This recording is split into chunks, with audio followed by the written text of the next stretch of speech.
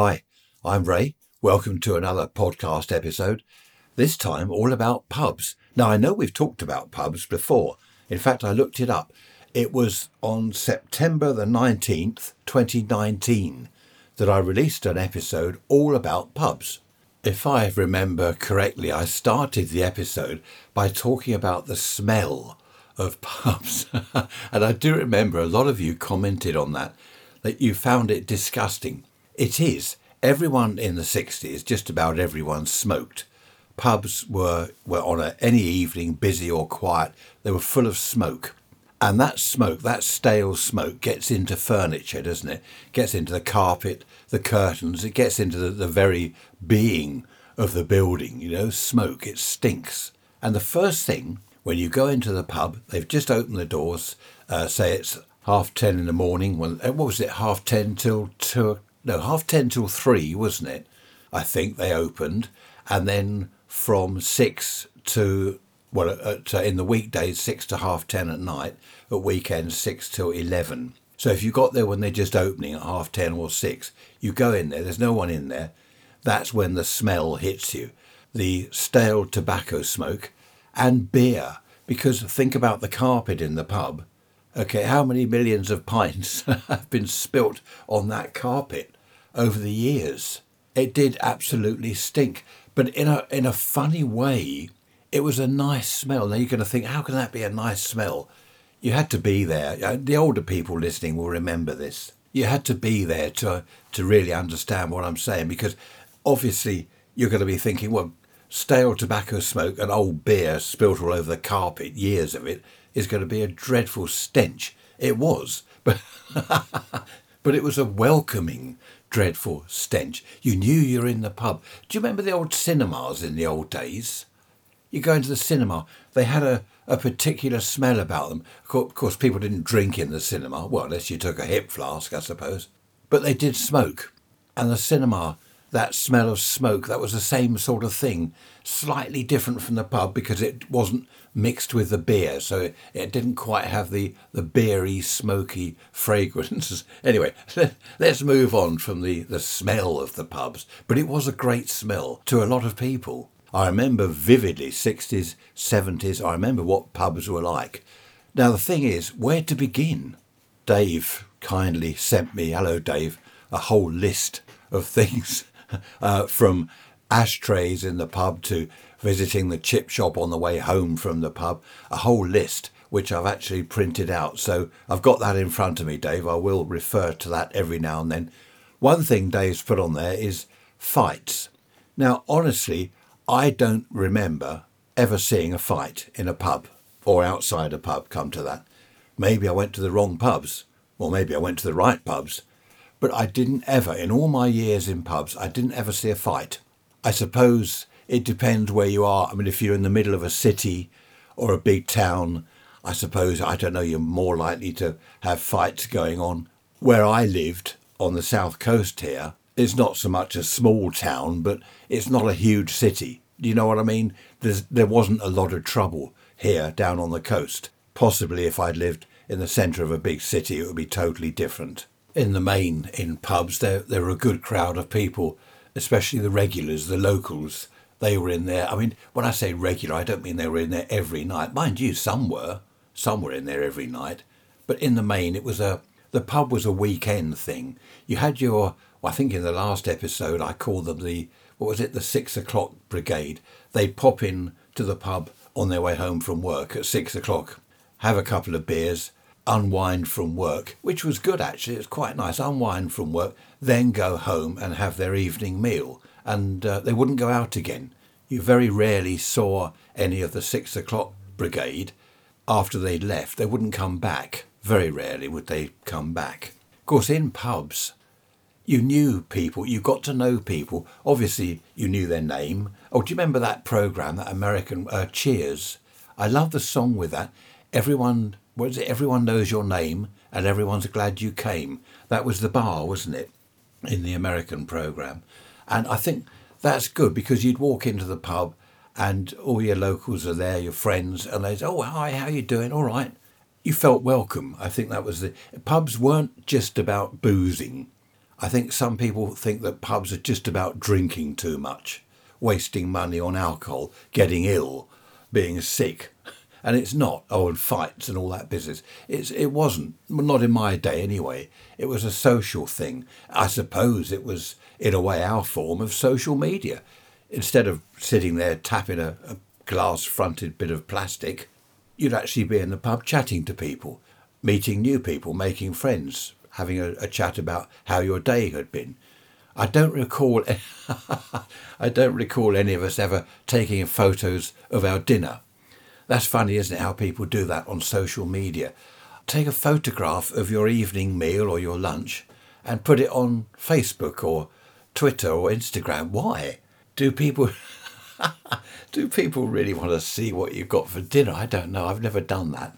So yeah, going back to meeting people, getting to know people, you wouldn't just know their name, where they worked. You got to know people quite intimately, possibly not from speaking to them directly, but you'd be perhaps standing at the bar and a couple of chaps next to you. One of them would be chatting about his wife. Oh, it's going to end in divorce, blah, blah, blah. And you get all the details. Perhaps hear about that he'd been to his solicitor and his solicitor had said this and that. She'd been to her solicitor. She wants more than half the house. Then there's all the breakup with the children. You get all this information just by standing at the bar, not deliberately listening. You just happen to listen to what they're saying. You couldn't help it. You couldn't help but overhear what they're saying. And then, of course, members of your own group, you'd have a chat. Someone would come in and say, oh dear, trouble at home. This has happened or that's happened. And they'd sort of pour out their hearts. It was a good place for unloading stuff, downloading, as you probably call it these days. They say it's good to talk, don't they? What is it? A problem shared is a problem halved or something. And I think that's another thing about the pub. Anyone with a problem, they could go in there and say, oh, yeah, I don't know what to do. This has happened, that's happened. But it wasn't all doom and gloom, obviously. But you could go in there and have a good old chat and feel better. It certainly is good to talk. I remember one chap, quite a character. I used to people watch. I think I mentioned that recently. I used to like people watching, sit somewhere or stand at the bar just watching people. There was this one chap. I'd actually missed what he was up to. What he would do, actually, the girl behind the bar told us in the end what he was doing. None of us had noticed it. He was one of our lot, one of our crowd sort of thing. And what he did was keep an eye on everyone's pints. Now, in the main, we all drank lager, pints of lager, disgusting stuff. But that's what we drank. So we all had our, say there were 6, 7, 8 of us at the bar, all had our pints of lager on the bar. What he would do, if someone nipped off to the loo, he would craftily, sleight of hand, pour a bit of someone's drink into his glass. Now, no one noticed this. When you're in the pub, it's busy, you're all having a chat, someone's saying, oh, look at that girl over there, you all turn your heads and, oh yeah, she's all right, oh, she's nice. That's when he'd top up his beer with someone else's. This went on for some time and none of us had clocked what was going on. There were a few comments going around like, oh, it's funny, my beer seems to be going down fast, must be thirsty, or the beer's evaporating, it must be hot in here. Comments like that. People were aware, obviously, of what beer they had in their glass, but if it went down, say, inch and a half, you sort of didn't notice. Well, you might notice and just then not think anything of it. Well, it was this chap, just very craftily, every now and then, just sticking a little bit into his glass. Another trick of his was to change glasses. He'd slide his glass with, say, half a pint in it. He'd slide that to one side and then take another chap's glass with a bit more than half a pint in it and take that one. He'd just swap glasses while the chap wasn't looking, while he'd gone to the toilet or while he was looking somewhere else. And again, people didn't really notice. Now, it was the barmaid that put us on to him. She said, look, this is what he's up to. Pouring beer into his glass, swapping glasses. And of course, then we're thinking, right, that does explain that the beer isn't evaporating, it's being stolen. So one of the chaps had an idea. He came in with a little plastic bottle, a little squirty bottle. I don't know what was in it originally, but he'd filled it with vinegar. Now, you know what I'm going to say, don't you? So what he did was, when he got down to about half a pint, he squirted a bit of vinegar into his beer. And then he just left it. He would push it a little bit to one side, closer to this chap. So this chap would then pour some of the his beer into his own glass, and of course it would taste of vinegar. And you could see by his face, his expression, oh, that's disgusting. But he didn't know what to say. He couldn't say to the barmaid, this pint's off, because he drank half of it. And he couldn't say to the chap that he'd stolen the beer from, your beer tastes of vinegar. He didn't know what to do. What he did in the end was he bought himself another beer. So he's on his new pint of beer. When he got down to about halfway, he tried the trick again on someone else's glass. But what we had done, the vinegar beer, all right, we knew which one it was because we left a box of matches next to it. At all times, the box of matches was next to the vinegar beer. So we moved it around and he thought that was someone else's. So he poured a bit of that into his glass. And again, his face was, it tasted of vinegar. The funny thing was, at one stage, he did start to say, does your beer taste all right? And of course, we were saying, yeah, it's fine. He said, well, mine tastes, I don't know, a bit vinegary. And we were all saying, no, nothing wrong with our beer. And he said, well, there's definitely something wrong with mine. Try it. So one or two of us tried his beer. Of course, it tasted foul. But we said, there's nothing wrong with that. That's fine. What do you mean? So that confused him. He didn't know what was going on. He obviously started thinking, well, there must be something wrong with my taste buds, because we were sniggering, as you do when you're a teenager in the pub after a couple of pints. You start sniggering. And of course the barmaid's watching out of the corner of her eye and she's grinning. So he got a fresh pint, a completely fresh pint. And this time he didn't try and nick any of our beers. So his beer tasted fine. So what we did, when he wasn't looking, the chap with a little bottle of vinegar squirted a bit into his beer.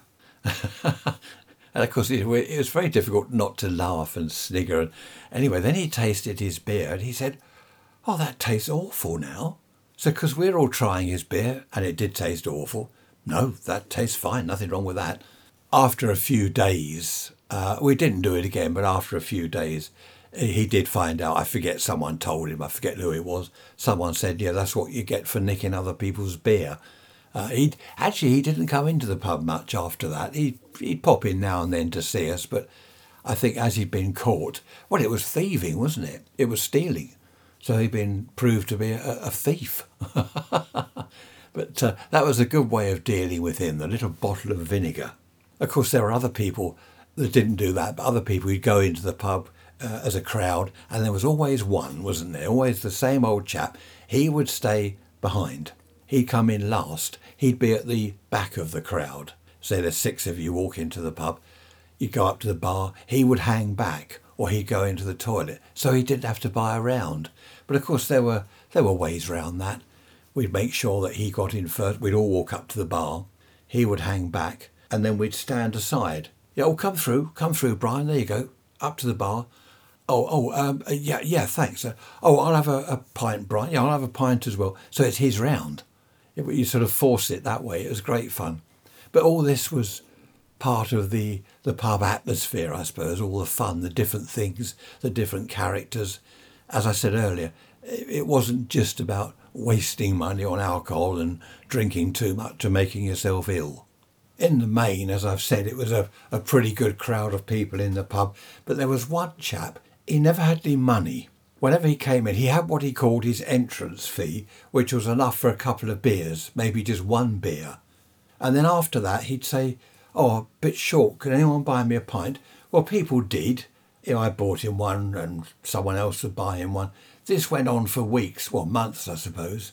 And people in the end they didn't want to go along with it. They didn't want to keep buying him a beer, because whenever he did have money on payday, he never bought anyone a beer back. He never returned the compliment. So he was known for that. And I remember one night in particular, he said, oh, I'm a bit short. Anyone going to buy me a beer? And I said, well, I can't. I haven't got enough cash on me. And other people would, oh, no, I can't. I'm not tonight. I haven't got enough. And he said, oh, none of my so-called friends are going to buy me a pint? He said, oh, in that case, I'll have to go home. So no one said anything. And he walked out. Now, that's not really very nice, is it? It's okay, if someone's a bit short of money, then fair enough. You don't mind buying them the odd beer. That's fair enough. But that sort of attitude, throw his toys out of the pram because he couldn't get a beer, that's people didn't want to know him after that. In fact, he was the chap. One night I ordered a beer and a packet of cigarettes. So the barman got the beer, put that down. He said, right, whatever the price was. And I said, where's the cigarettes? And he said, oh, didn't I give you the cigarettes? And I said, no. So he went and got a packet. That's when they sold them on the shelf in the pub. Do you remember that? That's going back. This must have been 60s, 70s. So anyway, he said, I thought I got you a packet of cigarettes. I'm sure I did. I said, well, no, honestly, I haven't got them. So he put the cigarettes down. I gave him the money. That was that. And this chap next to me, this is the one that threw his toys out of the pram, he showed me, just sort of under the bar a bit, he said, look, I've got the fags. I said, well, they're my cigarettes. And he said, shush. He said, I nicked them. He put them down, so I nicked them. He said, well, don't worry. He said, had he not given you another packet of cigarettes, I would have given these back to you. And it was then I thought, no, I don't like this chap. I didn't trust him. That was shortly before the pram incident, the toys on the floor, and he walked out. And people didn't really want to know him after that. That was very much sleight of hand. The barman had obviously put the cigarettes down. I'm surprised he didn't think, well, hang on a minute, I know I put them there. Someone's had them. And probably, blame me, because I was the one buying the cigarettes. I could have slipped them into my pocket and said, where are the cigarettes? So after I kept away from him, what with his always trying to scrounge beers from people and going off home because no one would buy him a pint, then stealing the cigarettes like that, that was it as far as I was concerned. You're probably thinking, well, look, all the people that I met in the pub were criminals, scroungers, thieves. No, this is only one or two, obviously. There was one chap. This is the characters, isn't it? Characters, all the different characters in the pub. There was one chap used to come in with his wife. Lovely couple. She was quite slim. They were, in their 40s, late 40s. She was quite slim. He was quite overweight. I forget what job he did. But quite a nice couple. And one evening, he came in wearing a woman's dress. And I sort of looked, and I looked twice, I looked again, and I thought, what is he doing? It is him, he's wearing a dress. So I said to this friend of mine, look, he's wearing a dress. He said, oh, that's right, he does that sometimes. It's his hobby. And I said, well, what do you mean it's his hobby? I was a bit naive then, perhaps. Well, no, I wasn't. He said, well, now and then he likes to dress in women's clothing. His wife doesn't seem to mind. I said, oh, OK. And that was it. And no one said anything to him. Everyone just treated him as they would normally. His name was Brian. People were just saying, oh, Brian, all right. And he was just chatting normally as if he wasn't, I don't know. It took me a little while just to get used to that. But whenever he came in wearing a dress after that, I'd just say, hello, Brian, how you doing? It was accepted. It's funny, isn't it? And that's in the days before all this social media stuff and all this, whatever it is going on with genders and things. When he felt like wearing a dress, he wore a dress. He didn't do all the makeup and stuff. He didn't put on a wig or anything. He just wore a dress. Oh, and I think he had stockings and women's shoes. And he was just accepted. His wife didn't seem at all bothered. Obviously, it wasn't her clothes because he was a big chap. He was a lot larger than she was, only a skinny little thing. But he was another character. He was a great bloke, and that was his hobby. Of course, everyone in the pub, a lot of tradesmen, if you wanted a plumber, an electrician, a carpet fitter, there's all sorts of people in there, all these tradesmen. So that was great. Someone wanted some painting and decorating done. Oh, yeah, Dave does that. Dave's a painter and decorator. Bit of trouble with my car. Oh, you want to see Eric? Eric's the mechanic. All of us in there. I was into radio and TV servicing. And I remember people bringing transistor radio in. Oh, can you have a look at this, Ray? It's crackling. Well, it doesn't work. So I'd take it home and a couple of days later I'd bring it in and I'd fixed it. Didn't charge them anything, or they'd buy me a beer or something. That was the way it worked. I remember once I wanted a loft window fitted. These Velux, are they Velux windows? Velux. I wanted one fitted, and I was saying to someone that they're expensive. It's going to cost me a fortune. And he said, no, you want to see Don over there. Now, I knew of this Don. He wasn't part of our crowd. And I went over and said, Don, I want a window fitted in the loft. Oh, I can do that for you, mate. Yeah, give us your address. I'll pop round, have a look. And he did a very good job for a very good price. And funnily enough, at some stage later, I repaired his radio for him. So it was great. Everyone everyone benefited from everyone else. It was, yeah, everyone knows your name. Everyone's glad you came. It was fantastic. I think originally back in the 1800s, when did pubs start? I can't remember. I did read it somewhere. A lot of business was done in public houses. It was like people's office, really. You'd go sit at a table with your ale and you would sit discussing business with other people. I remember people buying and selling cars in the pub. In fact, I said once to one of the lads, I said, I'm going to sell my car, I'm going to get another one. And someone said, what car have you got? And I told them, what sort of price are you looking for? We had a chat and I sold him my car. I didn't ever buy a car from anyone in the pub, but I was actually recommended to this other chap who I did buy a car from. So yeah, it was great. Business was done in the pubs. That's, as I say, that's originally what happened in public houses. Well over 100, is it 200 years? I must find out when pubs started, when the first pub opened. I don't know, because they used to brew their own beer, didn't they? In the very, very old days, before my time, before I was a boy. Each pub, well, it was a house, basically, wasn't it? Public house. In other words, someone's private house they made into a public house. They brewed their own beer out the back, their own ale, and they sold it.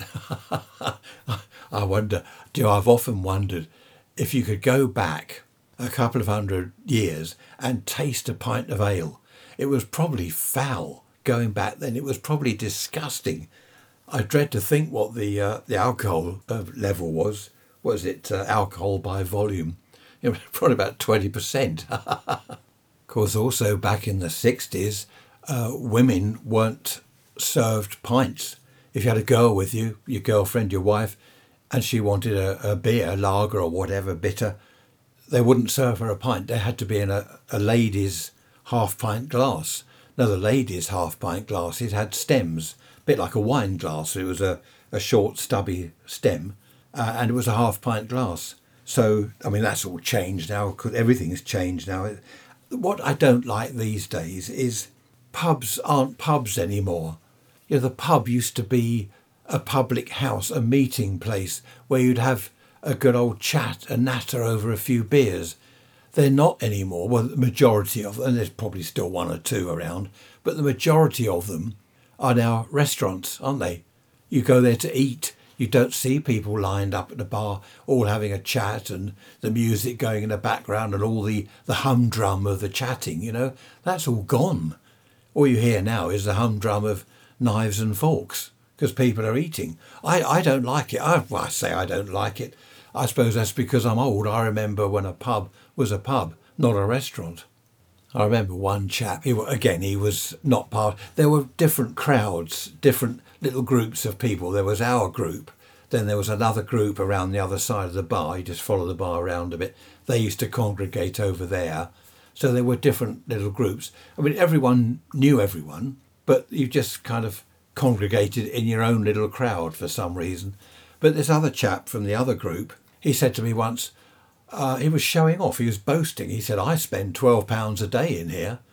Now, these are the days when beer was, less than £1 a pint. I don't know what it was, less than £1. And he used to drink whiskey. And I said, whiskey and beer. And I said, £12 a day? He said, yep, every day, £12 every day I spend in here. And I said, well, that's a waste of money. And he didn't like that. He said, what do you mean a waste of money? I said, well, £12 every day? I said, that's a huge amount to spend. We'd have, 3 or 4 pints, which was less than £4. And we weren't in there every day. That would cost a fortune. When you think about that, £84 every week, because he was in there every day. £84 a week in the pub. Good grief. Back in those days. I mean, my mortgage, I remember my mortgage was, not my first, I can't remember which mortgage, £89 a month. My mortgage was 89. I forget what year that was. Anyway, you see what I'm saying. £89 a month, and he was spending £84 a week on whiskey and beer. And he smoked. I don't know how some people did it. I don't know where they got the money from. He was a bit of a big-headed sort of person. He was a sort of person that whatever anyone had done, he'd done it bigger and better. The type, I used to do this. I've done that. Yeah, I did it. I did it better than that. The sort of person I'm talking about. Here comes an aeroplane. You probably can't hear it because I've shut all the windows. When I do my recordings now, I have to shut all the windows because we've got aeroplanes. Now the summer's here, Shoreham Airport is really busy. Sorry, Brighton and City Airport. What a load of rubbish. Shoreham Airport, I moaned about that before, do you remember? Is really busy. I don't know, talking about where do people get money from, where do people get money to buy all these private planes, all these little, what are they, Cessna or whatever they are, these little aeroplanes. They're all bobbing around the skies, especially at weekends, and they're all coming out of Shoreham Airport. Where do they get the money? How much is a plane? I've no idea. I know that flying lessons are expensive because a friend of mine, and this is years ago, it was £100 a time, a flying lesson. I don't know how many hours you got for that, probably a couple. £100 a time, and he was having one lesson a week. I don't know, he moved away in the end. I don't know whether he ever got his pilot licence or whatever, but £100 a go. And then you've got to buy the plane. I wonder how much planes are. I'll have to have a look on on eBay. What is it, a little Cessna, see how much they sell for. But I've had to shut the window. It's really hot weather again today. It's lovely. The summer has arrived at last. It's rather warm in the house because we've got all the windows closed. We've got traffic going by, aeroplanes, and the seagulls. Do they never sleep? Does anyone know? Do seagulls ever go to sleep? Because our lot don't. 3 in the morning, 4 in the morning. They're screaming and shouting out there. I don't know what they're doing. I said Brighton and City Airport, didn't I? It's old age. I don't know what I'm talking about. Well, you've gathered that by now over all the years of listening to my podcast episodes. I wonder if any of you started listening from day one and are still listening. Highly unlikely. It's Brighton City, isn't it? Not Brighton and City. Brighton City Airport. But it's actually Shoreham Airport because it's in Shoreham. And it's like the cement works. They call it Shoreham Cement Works. It's actually Beeding.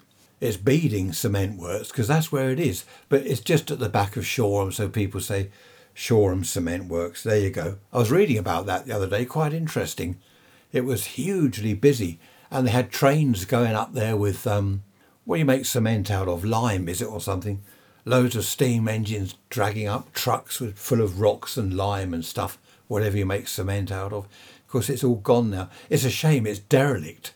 The cement work buildings, all the glass is broken. It's just all derelict. I think there's some haulage company or some lorries that use it, possibly for parking. I don't know what they do. But it's a shame that it couldn't have been turned into a museum or something. I suppose, what can you look at? Well, there's the cement works. There's some bags of cement. They had huge rotary kilns, which I think would be quite interesting to have a look at. But anyway, I suppose it's money. It's all money, isn't it? Easy to say, well, turn it into a museum. It would cost hundreds of thousands to make it safe for the public toilets, you know, a restaurant area or cafe area. It just costs hundreds of thousands of pounds. And to see what, a rotary kiln that's fallen to bits and a few bags of cement. There we are. Nice bit of history though. Shoreham, or I should say Beeding Cement Works. Look it up on the map. Let's go back to the pub. I could do with a beer. No, I couldn't. It's, where are we? 10 o'clock in the morning. Good grief. Friend of mine was alcoholic. Lovely chap, but alcoholic. He'd wake up at 6 in the morning and by his bed he had what his wife thought was a glass of water. It was a glass of vodka, you know, a half-pint tumbler of vodka. And he'd wake at 6 in the morning and knock that back. He was a genuine alcoholic. He admitted it. His wife knew, but he said she didn't know. But he admitted to us lot that he was alky. But great chap, a lovely chap. He died in the end, of course. What was it? Cirrhosis of the liver and other complications. When he went, he was in his 50s, I think, 50s, early 60s. Lovely chap. He'd been in the music business up at the London Palladium, in the theatres, in the pit. They call it the pit, where the orchestra is. He played there. He played bass guitar and double bass in the orchestra. And of course, after the shows, people would all go to the bar and they'd drink. It'd be late at night. They'd all drink, and he just became alcoholic. Such a shame because he was a lovely chap. So going back to the pub, not to drink too much, just talk about drip trays. You know the drip tray? That's the little tray under where the beer engine things are. You put your pint glass on the drip tray, and it would, any overflow or spillage would go into the tray. Well, one evening, one of our locals, our regulars, he ordered a pint of lager and he tasted it and he said there's lime in that. Now, the person behind the bar was this old lady. She'd been there forever and a day, like 200 years. And he said, there's lime in here. She said, no, I haven't put lime in yours. I know you don't drink lager and lime. He said, well, there's definitely lime in it. And we all had a little taste. Yep, there's lime in that. What she'd done, someone else had obviously had lager and lime. She'd filled someone else's glass. The overflow had gone into the drip tray, and of course it tasted of lime. Anyway, she was quite indignant. She said, I do not, because someone said you've probably poured the drip tray into his glass. She said, I never do that. And she did. We'd seen her do it. We all knew it. Anyway, the landlord came over and we could hear what he was saying. He kept his voice down. He said, don't do that to the regulars. Do it to strangers, but not the regulars.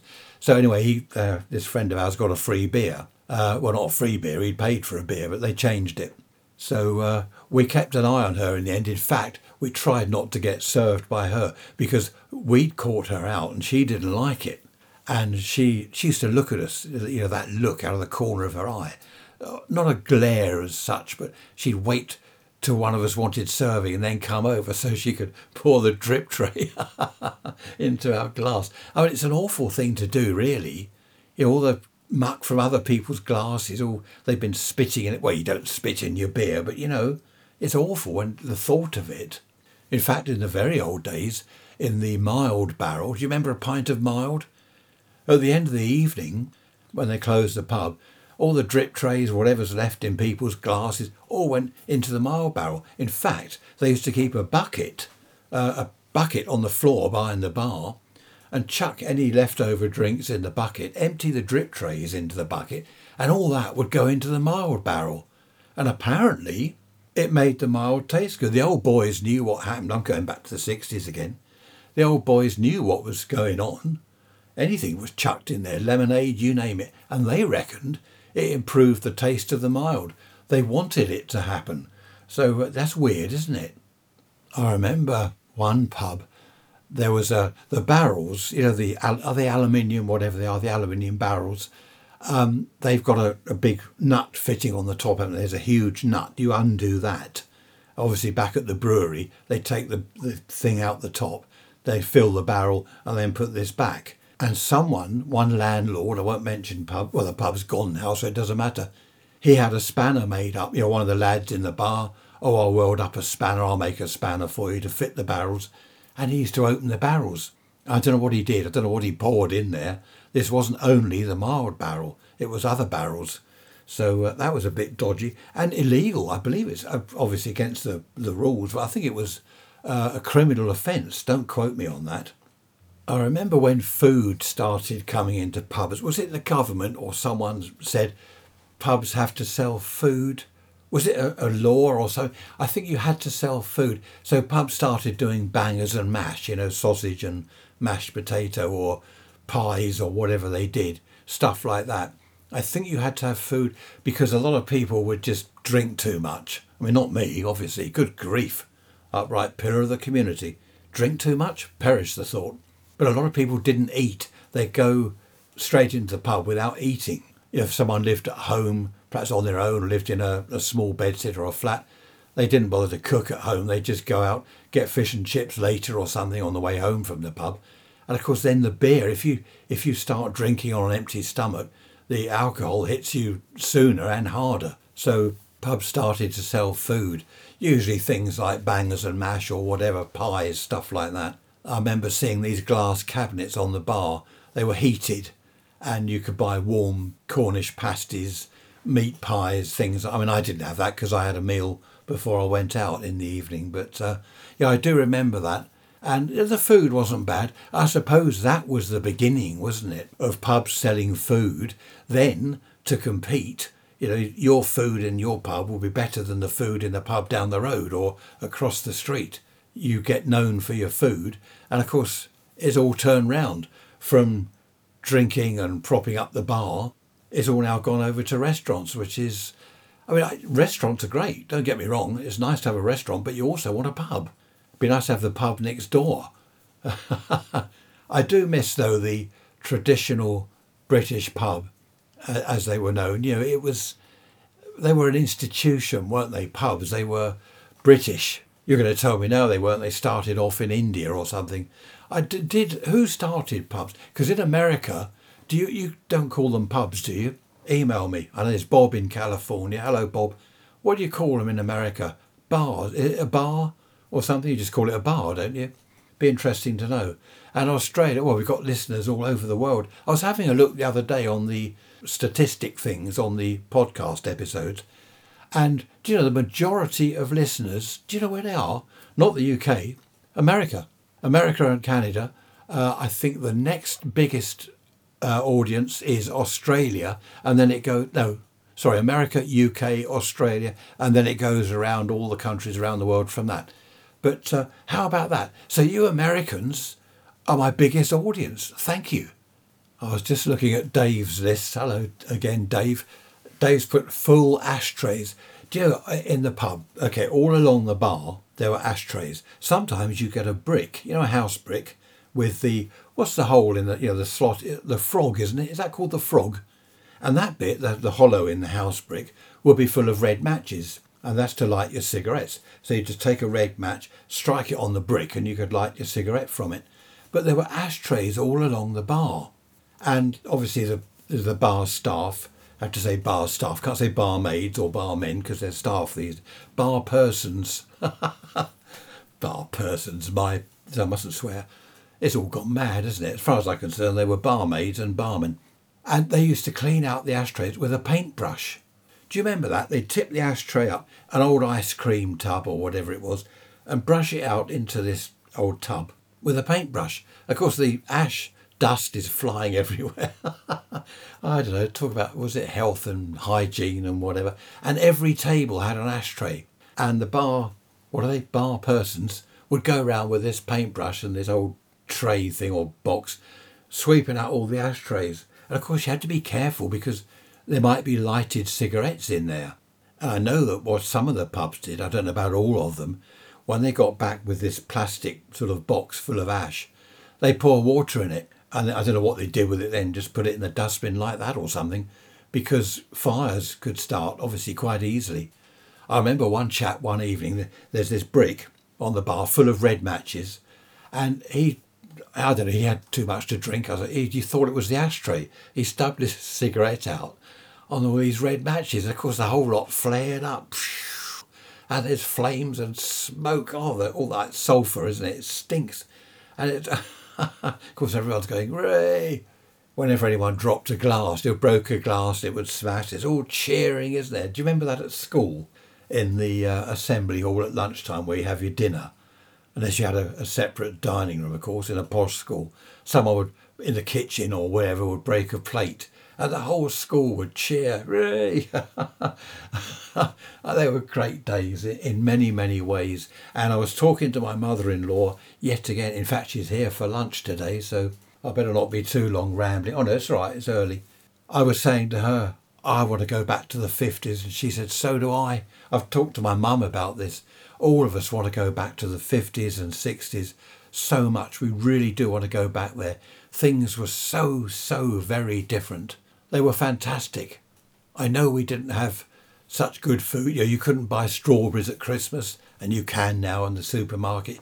You can buy strawberries any time of the year. It doesn't matter what's in season and what's out of season. It's all available all the time, which I suppose is nice, but it was rather nice thinking summer's coming. When spring's here, soon be summer, it'll be strawberries in the shops, rather than just all the year round. Anyway, I've rambled off onto some other track. Now, where's my notes? And it says here, village bike. Oh, I think this is a bit rude. Dare I mention the village bike? I haven't talked much about girls, have I? All I mentioned was girls couldn't have pints. I don't know when they started serving pints to girls and young ladies and old ladies, all ladies, whatever they are, women. Am I allowed to say women? There was a time, though, when they just said, oh, to hell with it. If they want a pint, they can have a pint. In the very, very old days, I don't think women were allowed in pubs. Then it was frowned upon if they went in on their own, unaccompanied by a man, it was frowned upon. I don't know. Interesting stuff. See, at school, I was talking about history at school the other day, wasn't I, the other week? And I was saying how boring history was. What happened in 1066? Oh, I don't know, I wasn't there. No one was interested. Had they talked about pubs, right? I went to an all-boys school at one stage, and of course, we're all about to become teenagers and go down the pub and drink beer. So why not tell us the history of pubs? About women not allowed in pubs and then only drinking halves and all this stuff. Now that sort of history is what boys would have been interested in. Well, I would have been anyway. So the village bike. Am I allowed to talk about the village? You know what I mean by a village bike? A girl would be known as the village bike because, well, look it up. I won't mention it. Look it up. There might be youngsters listening. But I knew the girl that they called the village. My chair's creaking again. I knew her. I got to know her quite well, actually. And she was lovely. She wasn't a village bike at all. People just called her that. And one evening, it was fantastic. One evening, this chap was saying, oh, yeah, I've ridden the bike, blah, blah, blah. And she overheard. So she came across to where we were. And she said, I remember that. And, of course, it wasn't true. So we were thinking, why is she saying that? Because he's lying. You know, he'd never been out with her or anything. And he said, yeah, right, yeah. And looking at us and grinning. And she said, that was the worst, whatever, ever. The worst I've ever known. You are absolutely useless. And she wandered off. And of course he was left, we're laughing. We're all laughing our heads off. And he was left highly embarrassed. So he wanted us to believe that he'd been with this girl. She came over and confirmed it for him. I mean, it wasn't true at all. But, and of course, he ended up red-faced and we're all laughing. But the village bike, awful terminology, isn't it? The other one was village idiot. Why are there village idiots? Why is it always a village? I wonder. I mean, our village is full of idiots. I lived in a village. I loved it. I loved it. It was just outside where I live now, just outside the town. And I love that village. It was really nice. And yes, there was a village idiot. There was a village bike. I got to know her. That's another story. We're not going down that road at the moment. But I mean, where I live now, there are no doubt town bikes and town idiots. So I wonder why it's always village, isn't it? I'm just looking at Dave's email here. Most popular drinks for men and women. Beer and spirit prices. Pub grub, we have talked about that. Bar snacks. Smoky pubs. Pub crawls. But yeah, pub crawls. How many pubs where you lived? Loads of pub darts, football, snooker teams. Loads of stuff here, Dave. Probably won't have time to mention the lot. Pub crawls. I must fix this chair. Right, I think that's shut it up. Pub crawls. You know, I never liked pub crawls. I didn't like... What I liked doing was going to the pub, meet your mates in the local. What I didn't like doing, sometimes someone would say, oh, let's go down the road to so-and-so pub. And I went with them because everyone else was going. I didn't really like it. I liked to get my spot at the bar, you know, lean on the bar. That's when I was younger. I have to sit down these days. And that was it. I was settled there for the next hour or two before I went home. I didn't want to traipse around town, going from pub to pub. One of our friends was always wanting to go to Brighton. He'd say, oh, let's all go to Brighton. You know, we'd be in the pub 8 o'clock at night. Let's go to Brighton. I mean, we did on the odd occasion, but he was a very spur-of-the-moment person. Let's all go to Brighton. There was the Bird's Nest. I think I've mentioned the Bird's Nest before. It was a kind of a pub, but it was more of a club. Yeah, I have mentioned it. They had a telephone on each table, an old Bakelite telephone with a dial. And over each table there was a number hanging. So you dial, you see a couple of birds. Oh, sorry, girls. No, you wouldn't. You see a couple of birds at a table. You think, well, they're a bit of all right. And over their table was perhaps a number, 72. So you pick up your phone and dial 72, and you could phone them. And everyone on each table, they're all on the phone, so the girls didn't know who it was that's talking to them. So you could... I mean, I wasn't rude, obviously. As I said earlier, I was an upright pillar of the community. But you could phone these birds and be naughty. Actually, it wasn't only the lads that phoned the girls being rude. It was the other way around. I remember picking up the phone and some girl suggesting things to... Anyway, we won't go into that. That's another story for another time. But I didn't like pub crawls as such. If we all said, OK, this Friday or Saturday we'll go to the Bird's Nest in Brighton, fair enough, that's what we were doing. But I didn't want to go to the pub, have a beer, and then, oh, right, that's it, we're all walking down the road to the next one. I didn't like that. Going back to food, do you remember the basket meals? Or what do they call them? Bar meals. Scampi and chips, chicken and chips, all in a basket. I mean, the wicker basket had kind of tissue paper in it. But I remember those. Again, that was the start, wasn't it? That was the transition from bangers and mash, basket meals. Then they started setting up tables in a certain area. Then you had the full restaurant and the pub disappeared, or as good as. Another thing Dave's put on his list, how many pubs near where I lived? Well, I think I've mentioned this before. So many pubs in my hometown have gone. There were, I don't know how many there are now, but there were, I think I can say safely, 3/4 of them have gone. Easily, I can say that 75% of the pubs have gone. Offhand, there was the Buckingham, the Victoria, the Jolly Brewers, the Clifton, the Ship, the Spaniard. I mean, that's just briefly, very briefly, offhand, that lot have gone. There are so many. It's such a shame because pubs, not only in a town, but especially in a village, they are the hub of the village, aren't they? The community. A village pub is the community sort of centre, if you like, of the pub, as much as the local shop, the post office. That is the centre of the village, isn't it? Village life. And so many of them have gone. I think I mentioned some weeks ago, I went to a pub in, where is it? Pyecombe, near Brighton. Look it up on the map. Pyecombe, as in P-Y-E, Combe. I forget what it's called now. Lovely pub there, absolutely lovely pub. But that's one of the few country pubs left. I mean, that now is squashed between, what is it, the A23 and the A27. It's a little bit near this kind of interchange thing. So you can hear traffic in the distance. But that was a proper village pub. It's now surrounded by major roads and cars and traffic noise. There's another little village pub. Now, where's that? Is that Wivelsfield? I can't remember. Wivelsfield, I think. Look that up on the map. That one's gone. In fact, the Elms pub, not far from where I live, near to me, that's now flats. There's the Dolphin pub. That is now Tesco's Express or whatever it's called.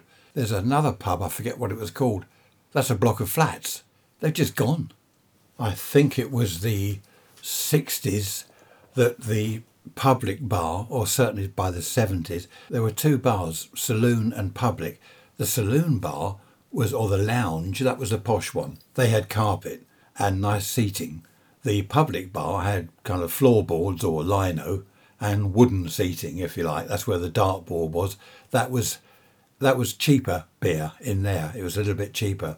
I remember one landlord in a pub not far away from me again. We hadn't been there before. We're teenagers. We hadn't been there before. We walked in, found ourselves in the public bar, bought some beer, and there was this sort of walkway through. We wandered into the saloon bar. We didn't know which bar we were in, what was what. We didn't know our way around the place. And this landlord, how dare you come in here, you buy the beer cheaper in the public bar and walk in the saloon bar. I know your game, I know what you're up to. Oh, blimey. We finished our beer and said, right, we're not coming back here again. And we didn't. There was also, in the old days, what was it called? The Snug, as in snug, snuggle down. What was that for? I think that was for elderly ladies. Well, I'm thinking of Coronation Street now. Who remembers Coronation Street? There was Ena Sharples, Martha Lindley, was it? Martha Lindley. Oh, what was the other lady's name? They used to sit in the Snug and drink milk stout. Milk stout? I've never tried it. It sounds disgusting, doesn't it? Oh, what was it? Ena Sharples, Martha Lindley and... not Amy Turtle. She was in she was in Crossroads. I'm going to have to look it up, aren't I? The three old ladies drank milk stout in the Snug of the Rover's Return. I've got that right. And Annie Walker was the landlady, or her husband Jack Walker. There was Elsie Tanner. Hang on, I've never watched Coronation Street. What am I saying? Martha Longhurst, Minnie Caldwell and Ena Sharples. They were the three old ladies. I've had to look it up. Goodness me. I've never really watched Coronation Street, but that's going back to the black and white days, isn't it? Back in the, early 60s, I suppose. I think it started in the 50s, Coronation Street. Then the other lot bought out EastEnders to kind of combat it, didn't they? And both, of course, are still running. At weekends, of course, Friday night, Saturday night, the chip shop on the way home was imperative. You had to go via the chip shop and buy a load of chips and, Saveloy sausages and cod and all sorts of stuff, pies and things, and chuck all that into your stomach along with half a dozen pints of beer. Lovely. Sometimes what we used to do was go over to the Indian takeaway that you sit in as well, and we go sit in there for another 2 hours. This is 11 o'clock at night after you chucked out of the pub, and we'd have curry. And they also sold beer, so you're still drinking and eating curry, at kind of 1 o'clock in the morning. And then, I don't know how we did it. I suppose in your teens, early 20s, it's easy. If I did that now, I'd need to take a month off. I'd need to lie down for a month to recover. If I have a couple of bottles of real ale, I go to sleep by 7 o'clock in the evening. It's awful, isn't it? I've never been able to drink lunchtimes. Sunday lunchtime in the pub was a real thing in the UK back in the 50s, 60s, 70s. Sunday lunchtime, it was open from 12 till 2 o'clock, 12 till 2. And we used to stand outside at kind of 10 to 12. We'd all meet there outside, all standing out in the car park, whether it's midsummer or midwinter, standing outside the pub. We'd all go in, have a couple of beers, have a chat for 2 hours, and then all go home and go to sleep. Some people could go in there lunchtime. I could never understand it. Have kind of 6 pints, go home, have Sunday dinner, a big Sunday roast. Then they're back in the pub in the evening, having a load more beer. I couldn't do that. I've never been able to do that. But lunchtime drinking has never suited me. I only had 1 or 2, and even then I'd be sort of falling asleep by mid-afternoon. The pub was never, for me anyway, it was never a place to meet girls. Not, girls to go out with, pull the birds, as we used to say. We used to go and pull the birds in the clubs, not in the pubs. Because although there were a lot of girls in the pub, it wasn't that sort of atmosphere, not the pubs I went to. We didn't dress up to pull the birds, and the birds didn't dress up to look good to get pulled, if you see what I mean. Not in our pubs anyway. The nightclubs, of course, were totally different. I've done an episode on nightclubs, haven't I? I think that was back again last, was it September 2019, around that sort of time. So have a look at that. Go back through all the podcast episodes, because as I've said recently, I've said before about people saying, do this, do that, and I've done it. But there have been so many people, there really have been a lot of people that said, do the pubs again. So here we are doing the pubs. I did meet girls in the pub, of course, and end up being sort of boyfriend and girlfriend with some of them. I remember one in particular, she didn't live far away from me. She was always in the pub, and she lived in the same street as me. And we used to say hello in the street, got chatting in the pub, and kind of ended up going out with each other for quite some time. But I think in the main, it was more the lads would go to the pub to be with the lads. It was a lads' evening. And the girls, of course, there would be groups of them. They would get their vodka and lime or whatever they drank. In the early days, Baby Sham, Cherry B, and they'd go and sit at a table. They'd do their thing and we'd do our thing. It wasn't really, as I said, it wasn't for meeting up boyfriend, girlfriend type places. I mean, sometimes I'd take a girlfriend along to the pub. If I was going out with someone, I might say, well, come along. But the trouble was with that, you've got all your friends there and you're with this girl. They haven't got girls with them, so she's the only girl in the crowd. That was a bit difficult. What was that song? Was it the Bee Gees? You don't take your best girl out on a Saturday night or something, or leave her at home? I can't remember. But that was the thing. When you're out with your mates, it's really not a good idea to take your girlfriend with you, because she's going to stand there like a lemon, or, you've got to go and ignore your mates and talk to her. It's difficult. I think it was it Getting Around?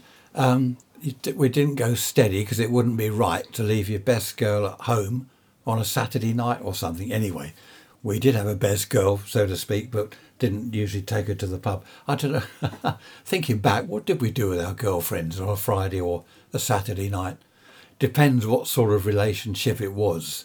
If you're sort of planning to get married, then you're not down the pub on a Friday or Saturday with your mates. You're kind of with her. You'd save up and you'd buy things for your bottom drawer, like nappies. No, not nappies. Diapers in America. Stuff for your new home. When you actually got married, you'd save money and you buy things for your home. And there's that other record, isn't there? The Railway Arms is Calling. That was, oh dear, I'm hopeless at songs. You know the one I mean. I've just remembered Squeeze, Up the Junction, the railway arms we're missing. And what was it? They were staying at home, putting away £10 a week. He got a job with Stanley, who said I'd come in handy and all that stuff. And smelly nappies. Oh dear, she was obviously pregnant. And the railway arms being the pub, that's what they were missing. Obviously on a Friday or Saturday night. Good stuff. Yeah, good lyrics. There are many, many more items that Dave's mentioned on his list. There's also, who was it? Ray, my namesake. Ray, hello Ray. Ray said, what about an episode, what was it? Grass is always greener. You know the saying, the grass is always greener, on the other side of the fence. And as Ray pointed out, it's not. It's not always greener. You might think, I'm not doing this marriage. I'm fed up with this marriage. I'm going to go out there. I'm going to go down a pub and pull a bird. So you leave your wife, you end up in a bedsit somewhere. And it's not so green on the other side of the fence as you thought. You end up just going to the pub. You haven't got proper meals. Your shirts aren't washed and ironed anymore. And you wish you'd never left your wife. So I'm giving that one some thought, Ray. I get loads of suggestions, which is great. Ray's Rants at protonmail.com. Email me. It doesn't matter whether you think I might have done something before or I haven't. Just pile on your suggestions, chuck them all over to me, and I'll sift through everything and see what's what. I sometimes put an episode together out of 2 or 3 suggestions. I might think, well, that on its own won't work, and neither with that or that, but put them together, I can make something of that and then really bore people for almost an hour. One of these days I'll shock you all and make an episode an hour and a half long or 2 hours, and you'll all be snoring.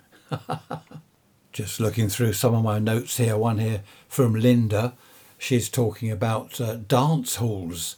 That's a little bit before my time. I do remember our local, well, it wasn't a dance hall as such, where you go, not ballroom dancing so much, jiving and stuff. That was the 50s, Linda. But yeah, that's a good thought. Again, I might be able to put that into a future episode. When they were jiving and things with the Teddy Boys in our local dance place, I was kind of 8 years old, so I don't remember that. I do remember people talking about it, and I remember seeing Teddy Boys, but I wasn't actually there, of course, so I can't say too much about that. One here from Emma. Hello, Emma. She says, how about people that had to get married because they were pregnant? Right. Luckily, I never found myself in that situation, but had to get married because they were pregnant. That's a good one, Emma. I've got quite a list of them here. I won't ask, Emma, why you suggested that, whether that's from your own personal experience or whatever. I'm getting a funny voice now. I've still got a bit of a dry throat. I must get a beer. I must go down the pub. No, I mustn't. I've still got a couple of... Did I tell you about my teeth? I won't bore you. But I now have 2 temporary crowns. And I'm not finding it that easy to talk with these temporary crowns because they're a bit big and ugly and horrible. Just looking through Emma's email again. I see now. I didn't read it properly. Sorry, Emma. What she's saying is back in the 50s, 40s, 50s, even the 60s, anyone that got pregnant, it was frowned upon. It was a bad thing. You remember that record? I keep going on about records. Love Child. That was 60s or 70s, wasn't it? Love Child, no, Never Meant to Be or something. It was, these days it seems, actually fewer people seem to get pregnant these days. I think they've got a bit more sense, they're a bit more concerned about having babies. Back then, you'd hear that some chap has got his girlfriend pregnant. You think, oh my goodness, gosh, jolly hockey sticks. It was not good news. And I have heard, you see things on telly, go back to the 40s, 30s, 20s, babies were taken away from single mothers. They were taken away. I don't know what they did with them. But yeah, good point, Emma. Pregnancy when it was frowned upon, or pregnancy outside of marriage when it was frowned upon. Good thought. I might introduce that into. I don't know. I can't really mix that. I have to be careful what I mix up, don't I? Well, I'll think about that, Emma. I've kept your email here. You're on my list. Pubs were fantastic places, and I do miss them. Even now at my age, I wouldn't mind going to a local. If I had a local pub, I wouldn't mind being a regular there. We do have a club not far from us. It's been closed for 2 years because of COVID and everything. They are opening. Now, when are they opening? I can't remember now. But that's a club. It's not a pub. And, okay, the beer's cheap. The drinks are cheap.